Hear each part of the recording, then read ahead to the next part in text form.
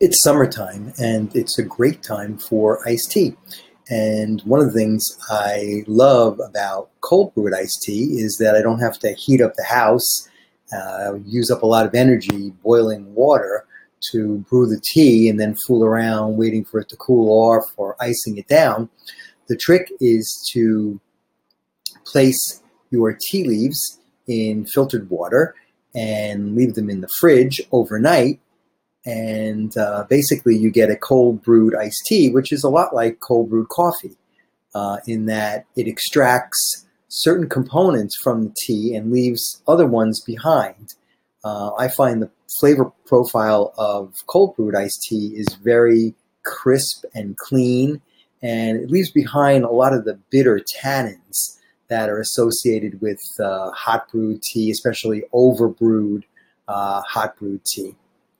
So it's great to have it on hand. What I do is I brew it in glass. I don't think you really need any of those contraptions and special devices and all that. I just get a nice glass bottle that's nice and clean.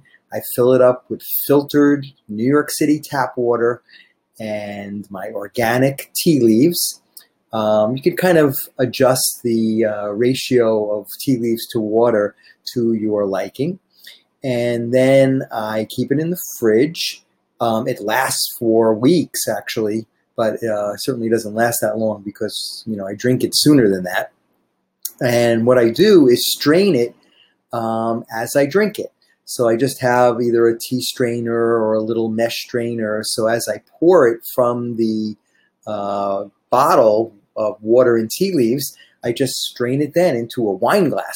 Actually, I love it in a wine glass because you get to get the aromatics of the tea. And one of the other interesting things that you can do is to add some fresh lemon juice or orange juice, lime juice, some kind of citrus when you drink it. And that, adds a fresh component too.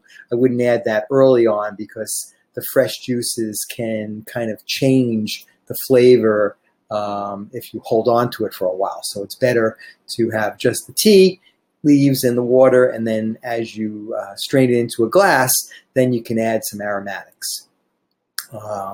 In a following episode, I'll talk about cold brewing other herbs for medicinal uses and culinary uses. So thanks for tuning in. This is Mike Kokinos, and I hope you enjoyed this episode of cold brewed iced tea.